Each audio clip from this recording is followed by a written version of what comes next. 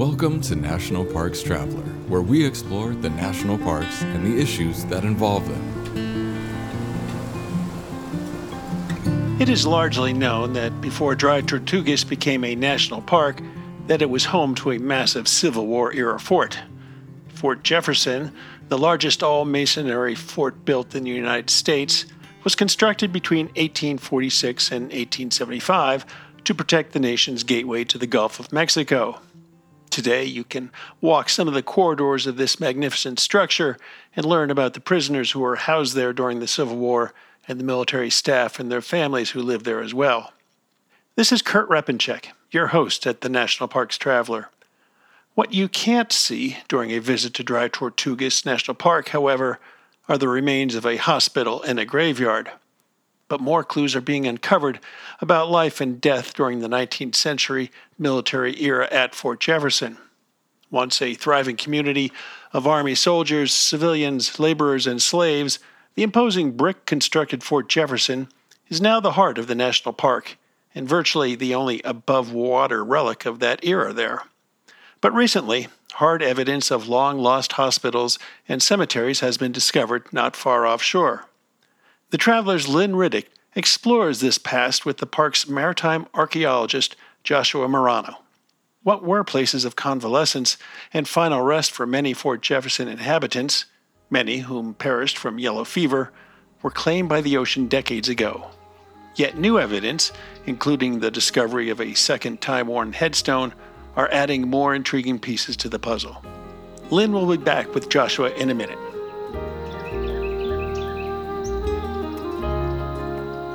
Washington State is graced with 3 spectacular national parks, each different and special in their own unique ways.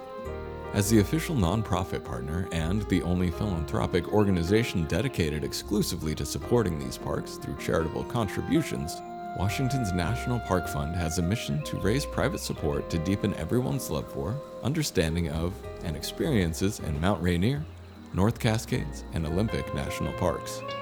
Share your passion for these parks at WNPF.org. Acadia National Park is one of the 10 most popular national parks in the United States.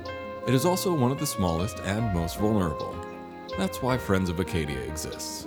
Friends of Acadia is an independent organization of passionate people inspiring those who love this magnificent park to make a real and lasting difference for Acadia.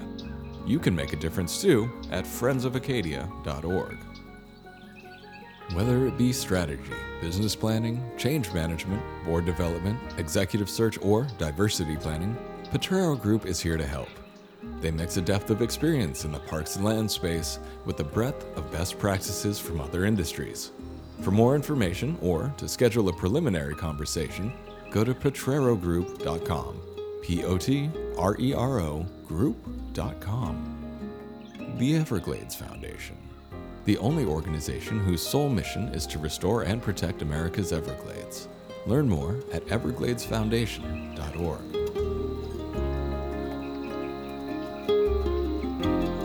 It's not every day an old hospital and cemetery are found nearly 10 feet under the ocean, but that's what happened at Dry Tortugas National Park. Park maritime archaeologist Josh Marano is calling in from his office in Homestead, Florida, to tell us all about it. Hi, Josh. Welcome to The Traveler. Hello, and thank you guys for having me. Well, I want to start by having you describe the national park. How big is it? How many islands are part of it? What's there? So, first of all, I'm a member of the South Florida National Parks Cultural Resource Division. And so more recently, in the last few years, the cultural resource divisions of each of the individual South Florida parks, so this is Everglades, Biscayne, and Dry Tortugas National Parks, have kind of combined. And each park kind of has their own dedicated archaeologist. For Dry Tortugas and Biscayne, given the maritime nature of those parks, I'm pretty much the go-to for those two. So within that, Dry Tortugas National Park was established back in the 1930s, principally to protect not only the remains of Fort Jefferson, which was a large masonry fort that's located in the park, but also the natural resources that are surrounding it. And the Dry Tortugas were discovered by Ponce de Leon? Correct, all the way back in the early 1500s, and it's had a pretty interesting but poorly documented history over the next, like, say, 300 years. And it really wasn't until the 19th century that the Dry Tortugas really became established, at least within the United States, as a major military installation and an important area for both international commerce as well as military strength and power in that area.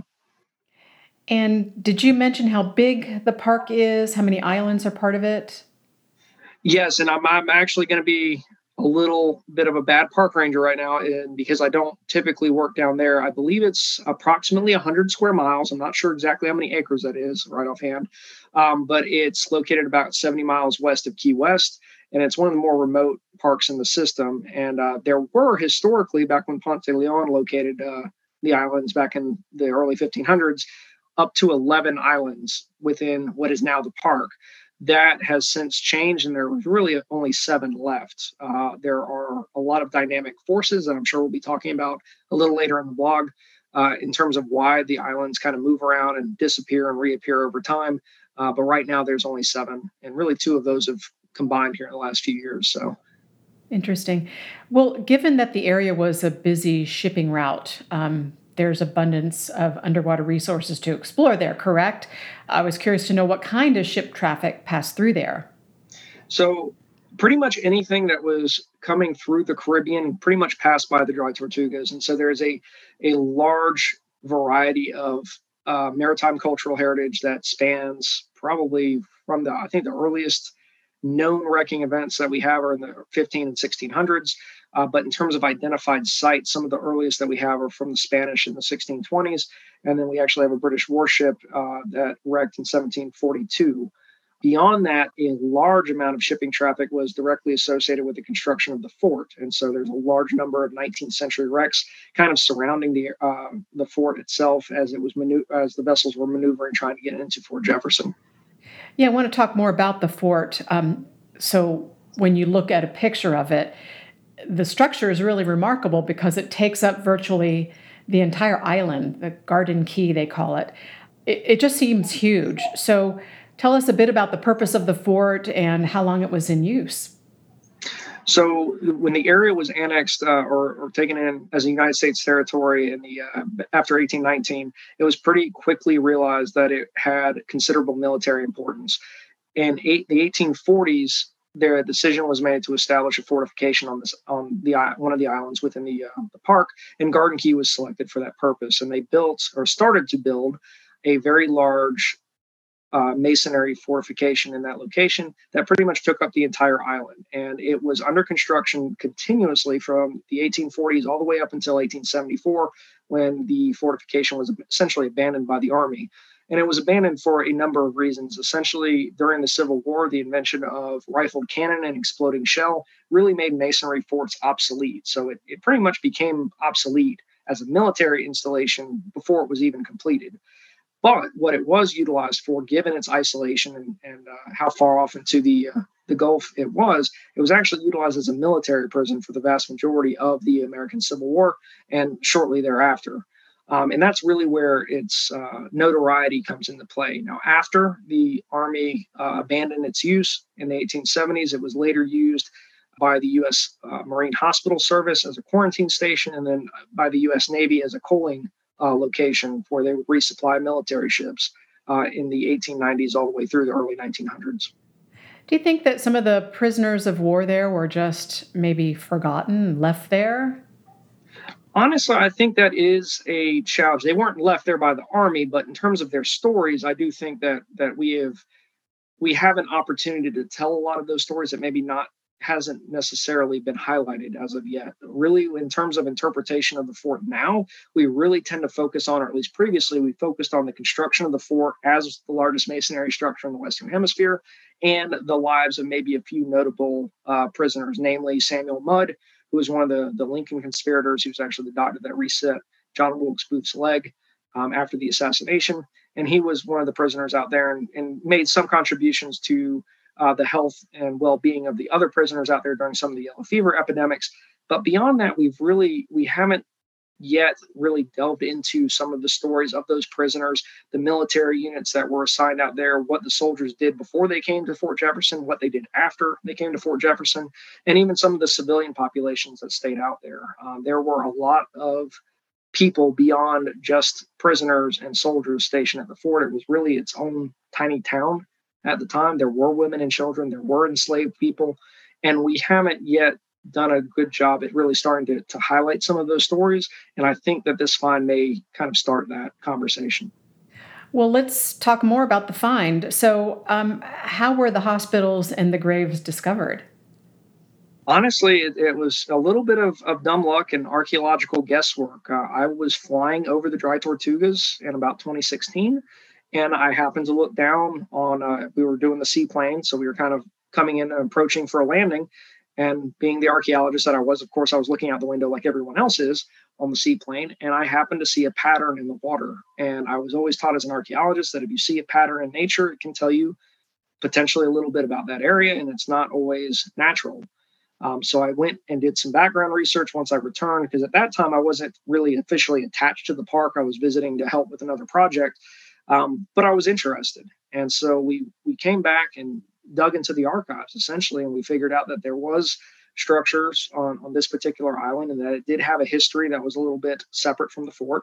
And there have been a number of structures on this particular island built from the 1860s all the way up into the late 1900s. So that led us to believe, I said, okay, well, there's something in the water at this location. But it wasn't until 2022 until we were really able to get out and get our heads in the water and actually get in the field. And so when we conducted our survey, we kind of knew the area that we wanted to look in, and we expected to find something along the lines of foundations to a building potentially, but we did not expect to find what we found. Prior to your 2016 sighting, had anyone in recent times been aware that those cemeteries and hospitals were there? Not really. There was a reference in the 1990s during an aerial survey of something in the water, but they never went and investigated it. And then historically speaking, we have historical documentation of a lot of these resources being identified. But the problem is that it's such a dynamic environment in the Dry Tortugas, it was kind of assumed that they were all just washed away and forgotten. And that's a problem that I've seen in a lot of maritime archaeological context here in South Florida, is if from a management perspective and from a thought perspective is if it's underwater, it just kind of disappears. And that's not necessarily the case. And that's something that we've really been able to capitalize on, is that even though it's just a few feet below the surface, there's still a lot of history to be told. Absolutely. So where exactly are the hospital and the cemetery that we're talking about, I guess, from the shoreline? Curious to know how deep the water is exactly where they were found.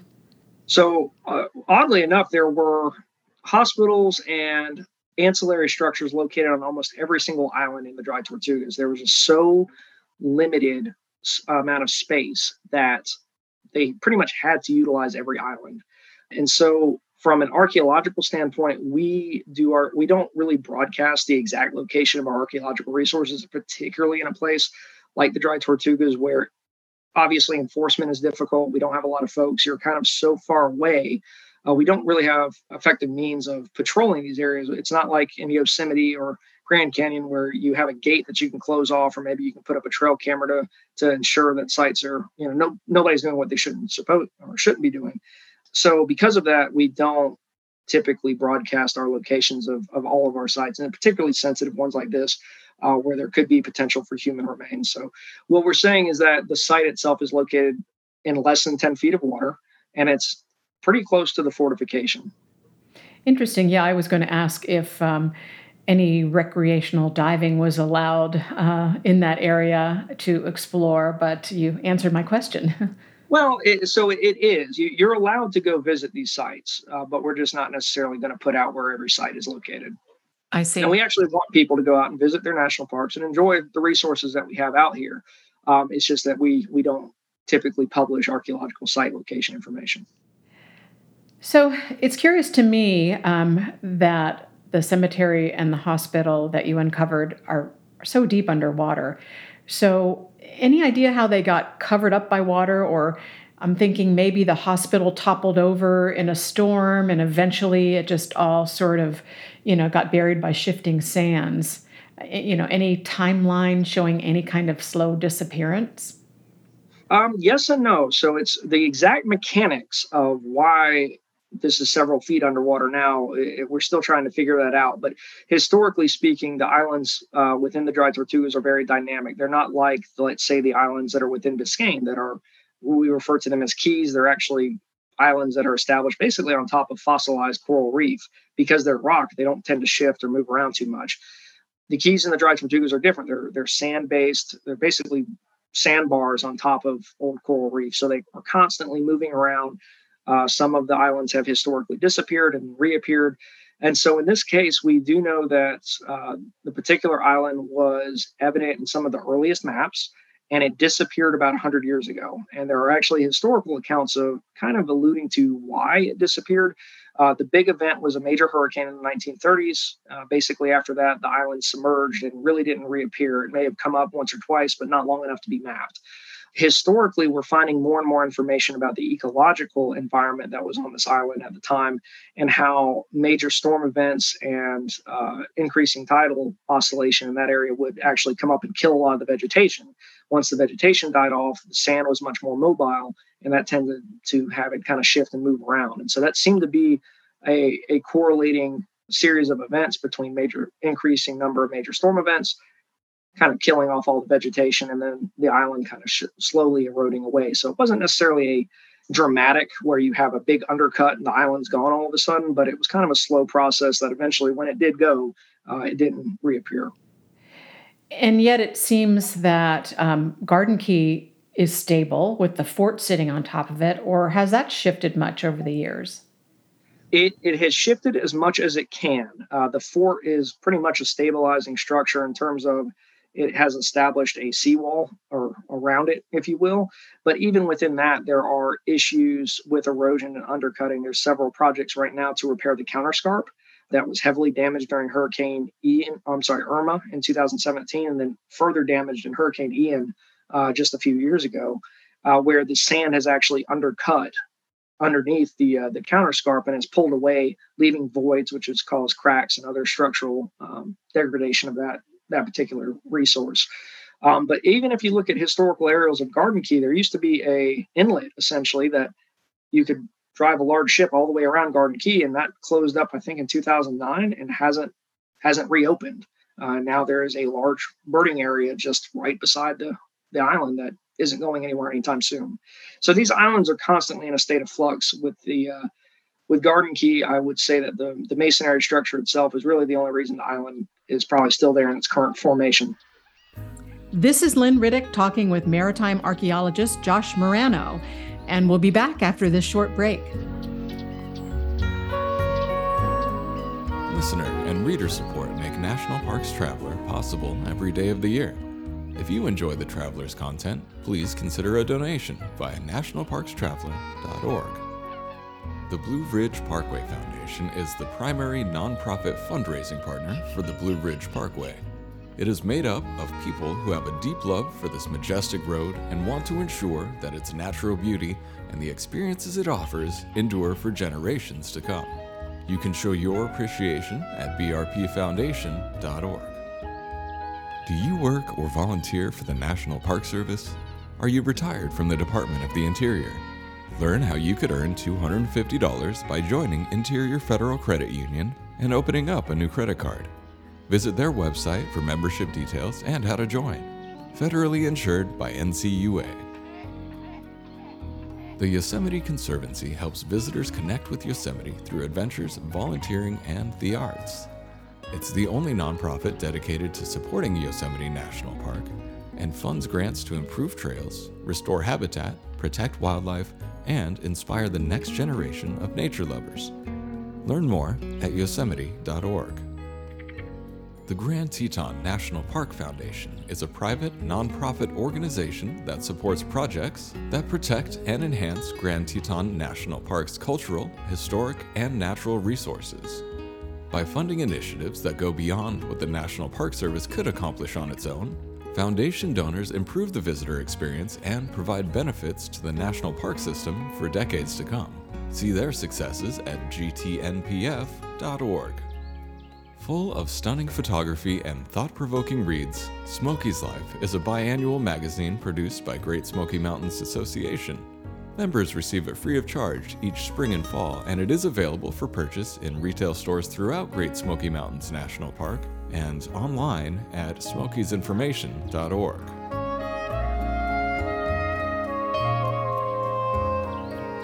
I'm back now with Josh Marano of Dry Tortugas National Park. Tell me more about the history of the hospital and the cemetery. Fort Jefferson was a city in and of itself. At its height, there were probably more than 2,000 people living on the 32-acre island. So you think of a very small, densely populated area. Disease was a major concern for the folks living out there, and particularly yellow fever, which was very transmittable. They didn't necessarily understand why it transmitted as easily as it did. Of course, now we know it was transmitted via mosquitoes, but they didn't understand exactly how at the time. And there was a lot of concern over particularly dead bodies, what to do with them. And there was a push to basically remove folks who had expired from any disease, particularly if it was unidentified or if it was known as a case of yellow fever, as quickly as possible. And so there was an effort to establish burial grounds exterior to the fort on some of these ancillary islands nearby that they could quickly get and perform a burial and interment pretty much as quickly as they could. With that, like I said, almost all of the islands surrounding Garden Key were utilized at some point for interments, as well as hospitals, because they didn't necessarily want to treat sick patients within the fort as well, for fear that they would spread any sickness that they had around other folks because it was so densely populated. So there were islands that were specifically set aside both as quarantine hospitals as well as burial grounds. And so that's really where the history, at least initially, for this island got started.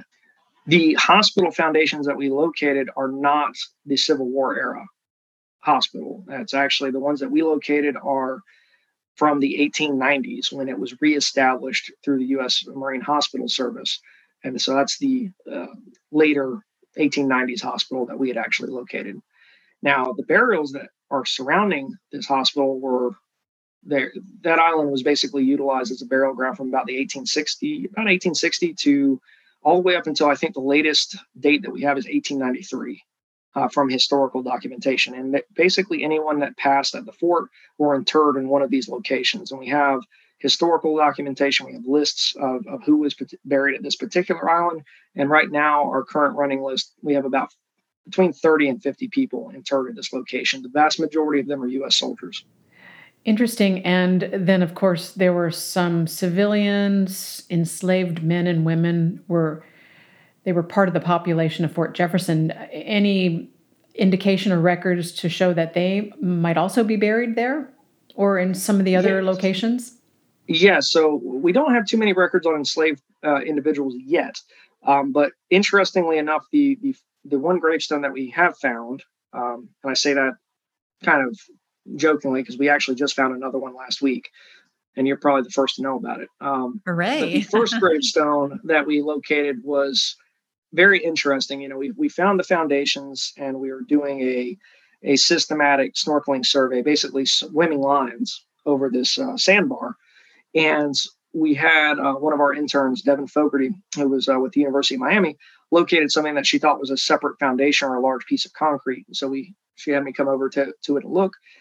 And it actually, I looked at it and I immediately knew it wasn't a foundation and thought it was a headstone. It was 5.5, 6 feet long, 2 foot wide, flat stone. And when we swam up to it, it was the exact same stone that if you walk into Fort Jefferson, the first tier, that's what the floor is made out of.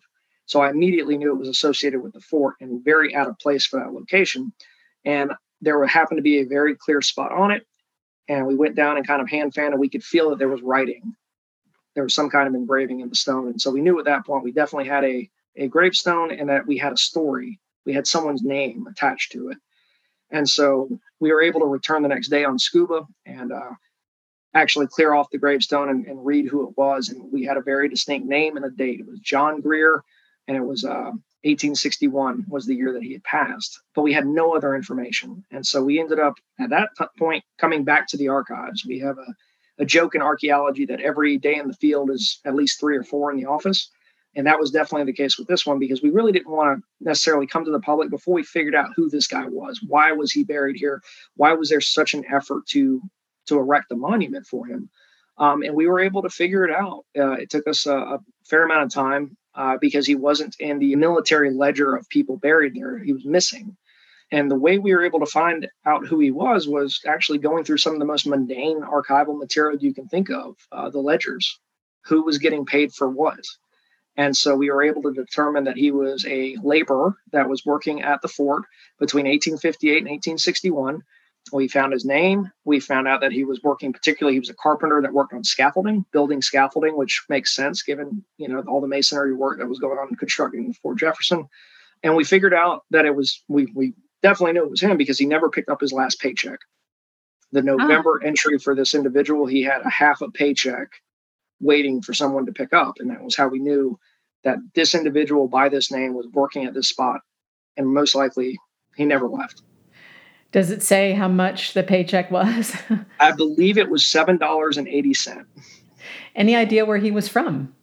Not yet. That's been a big question for us now. We're taking this information. We figured out that he was a civilian working at the fort, and we have tried to follow up via like Ancestry.com.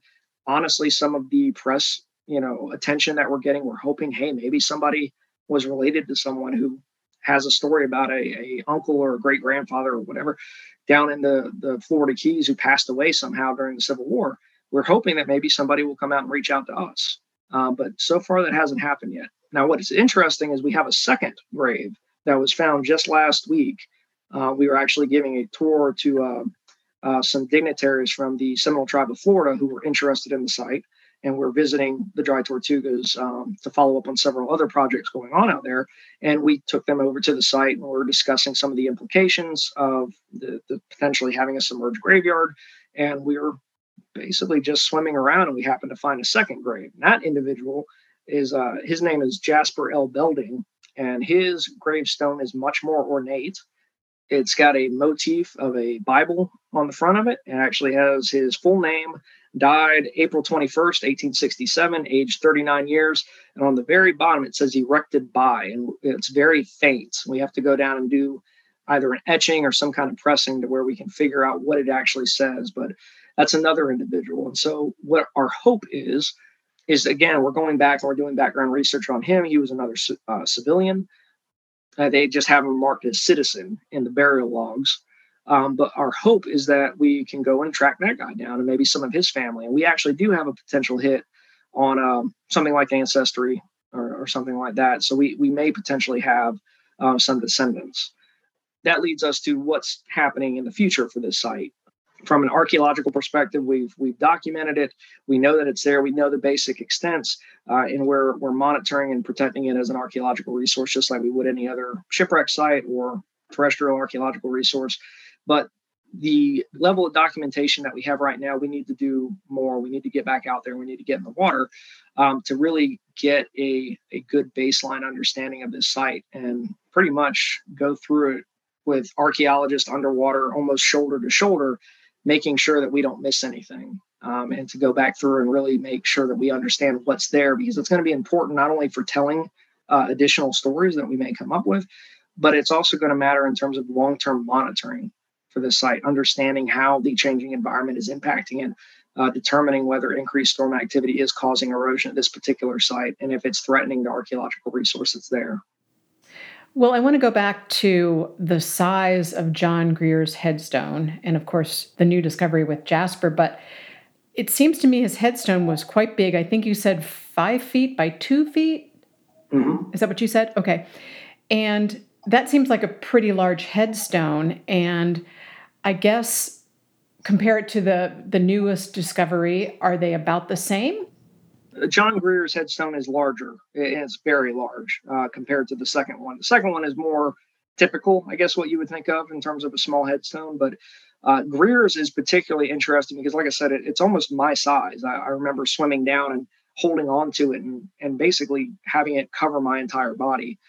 Because it's made out of a piece of greywacke, which is, again, the type of sandstone that they used on the floor of the fort, we knew that it was basically salvaged material from the fort that somebody working on the fort at the time literally said, hey, this is appropriate for constructing a headstone, and wanted to put it out.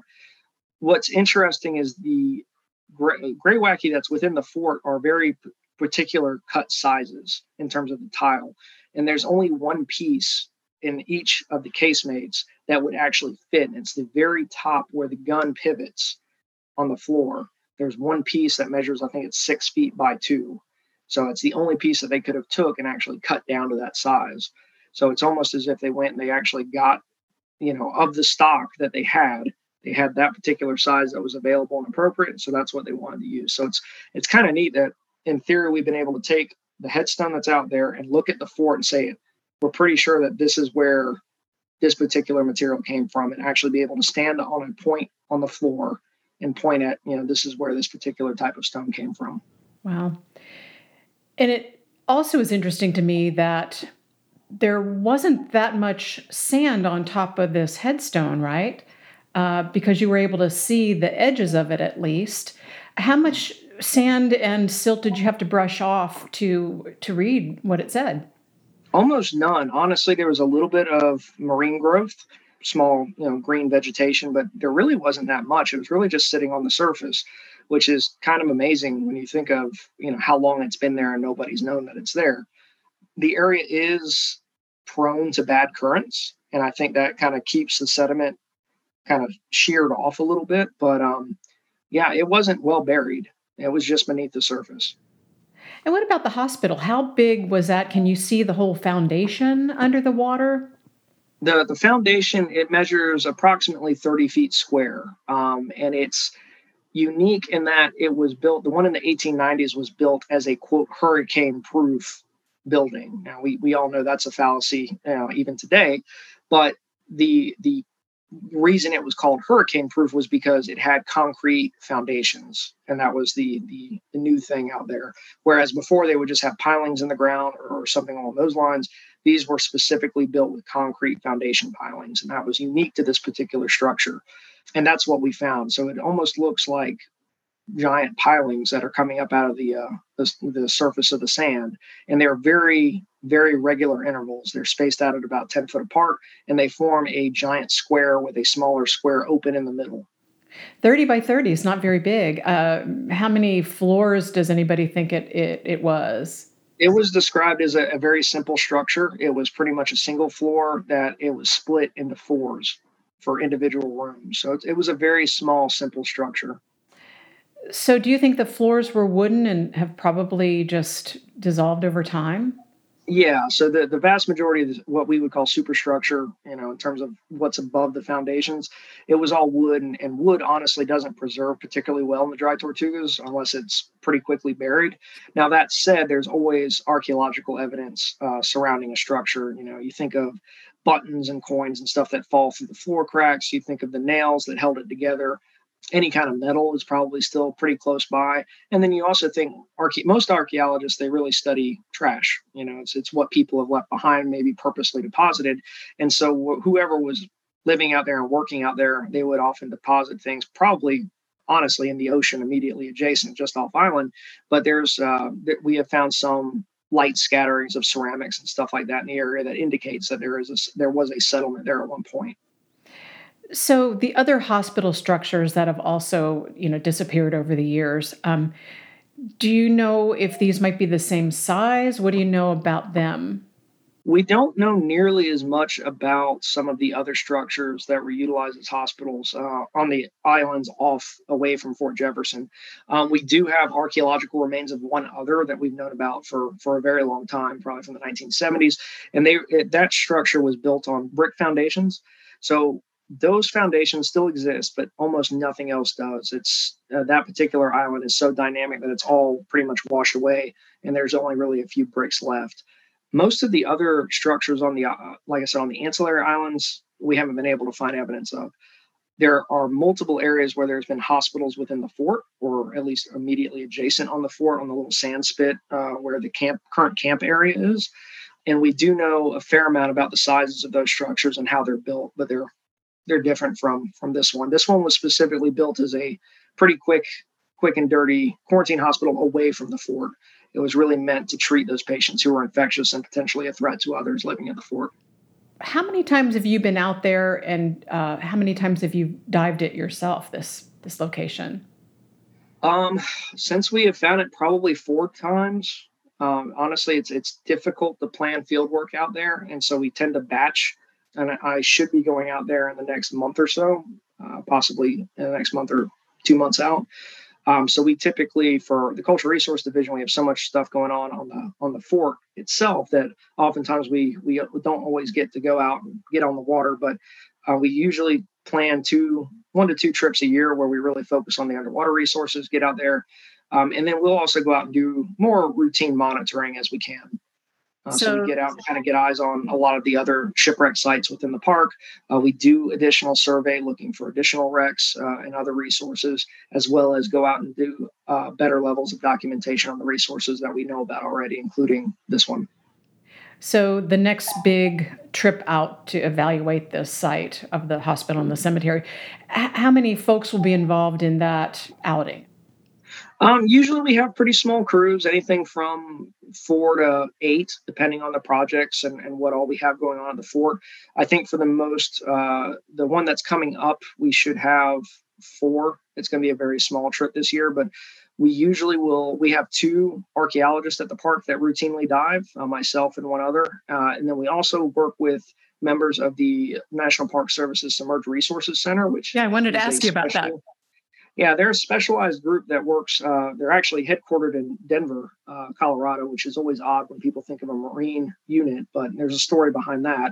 But we also work with members of the Southeast Archaeological Center. There's several archaeologists who dive with that group. And so we kind of all come together, especially when we need some additional staffing or we need a little bit of help or some technical expertise. We'll partner with those folks when we're going out and doing work in the Dry Tortugas and occasionally in Biscayne as well. Sounds like it would be an exciting project to be on. I think so, and honestly, it's been probably one of the biggest projects of my career. And I know I don't necessarily like being in the limelight for it. I've really wanted to put like all the pictures are either actually of the intern Devin Fogarty who found it originally, taken by Charlie Spruill, our archaeologist at SEAC. So we're all very excited. We all are pretty big nerds about it. Honestly, we're constantly digging through archives on our own time and trying to figure out additional stories that will maybe help us make heads or tails out of the archaeological resources that are out there. Do you think the graves would ever be dug up? No, it's not really in the best interest for the National Park Service. Our mission out here is to preserve and protect for future resources, for future generations. And honestly, it's not something that we as archaeologists really do in the Park Service. This is a sacred area. It's important for these folks. I'm a military veteran myself, so was Devin. We have a connection with these folks. This was their final resting place. There's no reason to go and bring these folks up. But I do think it's important to highlight their stories and document, where they fell, where they ended up ending their lives, because these folks are not lost if they're never forgotten. And I think that's really the important thing here from the Park Service's standpoint, is we're looking to better tell some of those stories.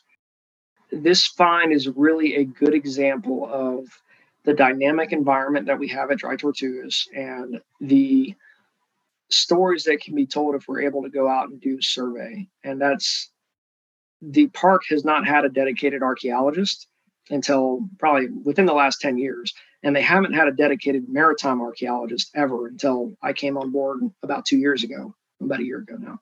So we're just barely scratching the surface on what's out there. So I think there's a lot of potential. I think that this find highlights some of the challenges that we're facing in terms of climate change and increased storm activity, because we can't really protect what we don't know about. And so additional increased survey out there is really going to go. I think there's a lot of potential. I think there's going to be a lot of future stories that are going to be some really cool connections that extend well beyond the confines of Fort Jefferson itself. Josh, many thanks for your time today. This is really a fascinating topic, and we're interested in learning about future discoveries and learning more about the stories that you uncover. So please keep us posted. We will. That's our show for this week. We hope you enjoyed it. Next week, we'll explore the question of whether to expand the national park system, what sites might be considered for expansion, how to get it done, and why it should be done. I think it'll be a fascinating and provocative conversation. For The Travler, this is Kurt Repenchek. See you in the parks. The composers and musicians at Orange Tree Productions have created a unique collection known as the National Park Series that has grown to include more than 30 CD titles. Composed against the backdrop of a park's sounds of nature, these musical scores will connect you with these beautiful places and take you there, at least in your mind. This collection is the #1 selling National Park audio series in the world and provides the background music for National Parks Travelers podcasts. Visit them at orangetreeproductions.com. Editing and production work for the National Parks Traveler podcast is done by Splitbeard Productions. You can learn more about us at splitbeardproductions.com. National Parks Traveler is a 501c3 nonprofit media organization that provides daily editorial coverage of national parks and protected areas. Traveler's coverage is made possible by reader and listener donations. Visit us at nationalparkstraveler.org.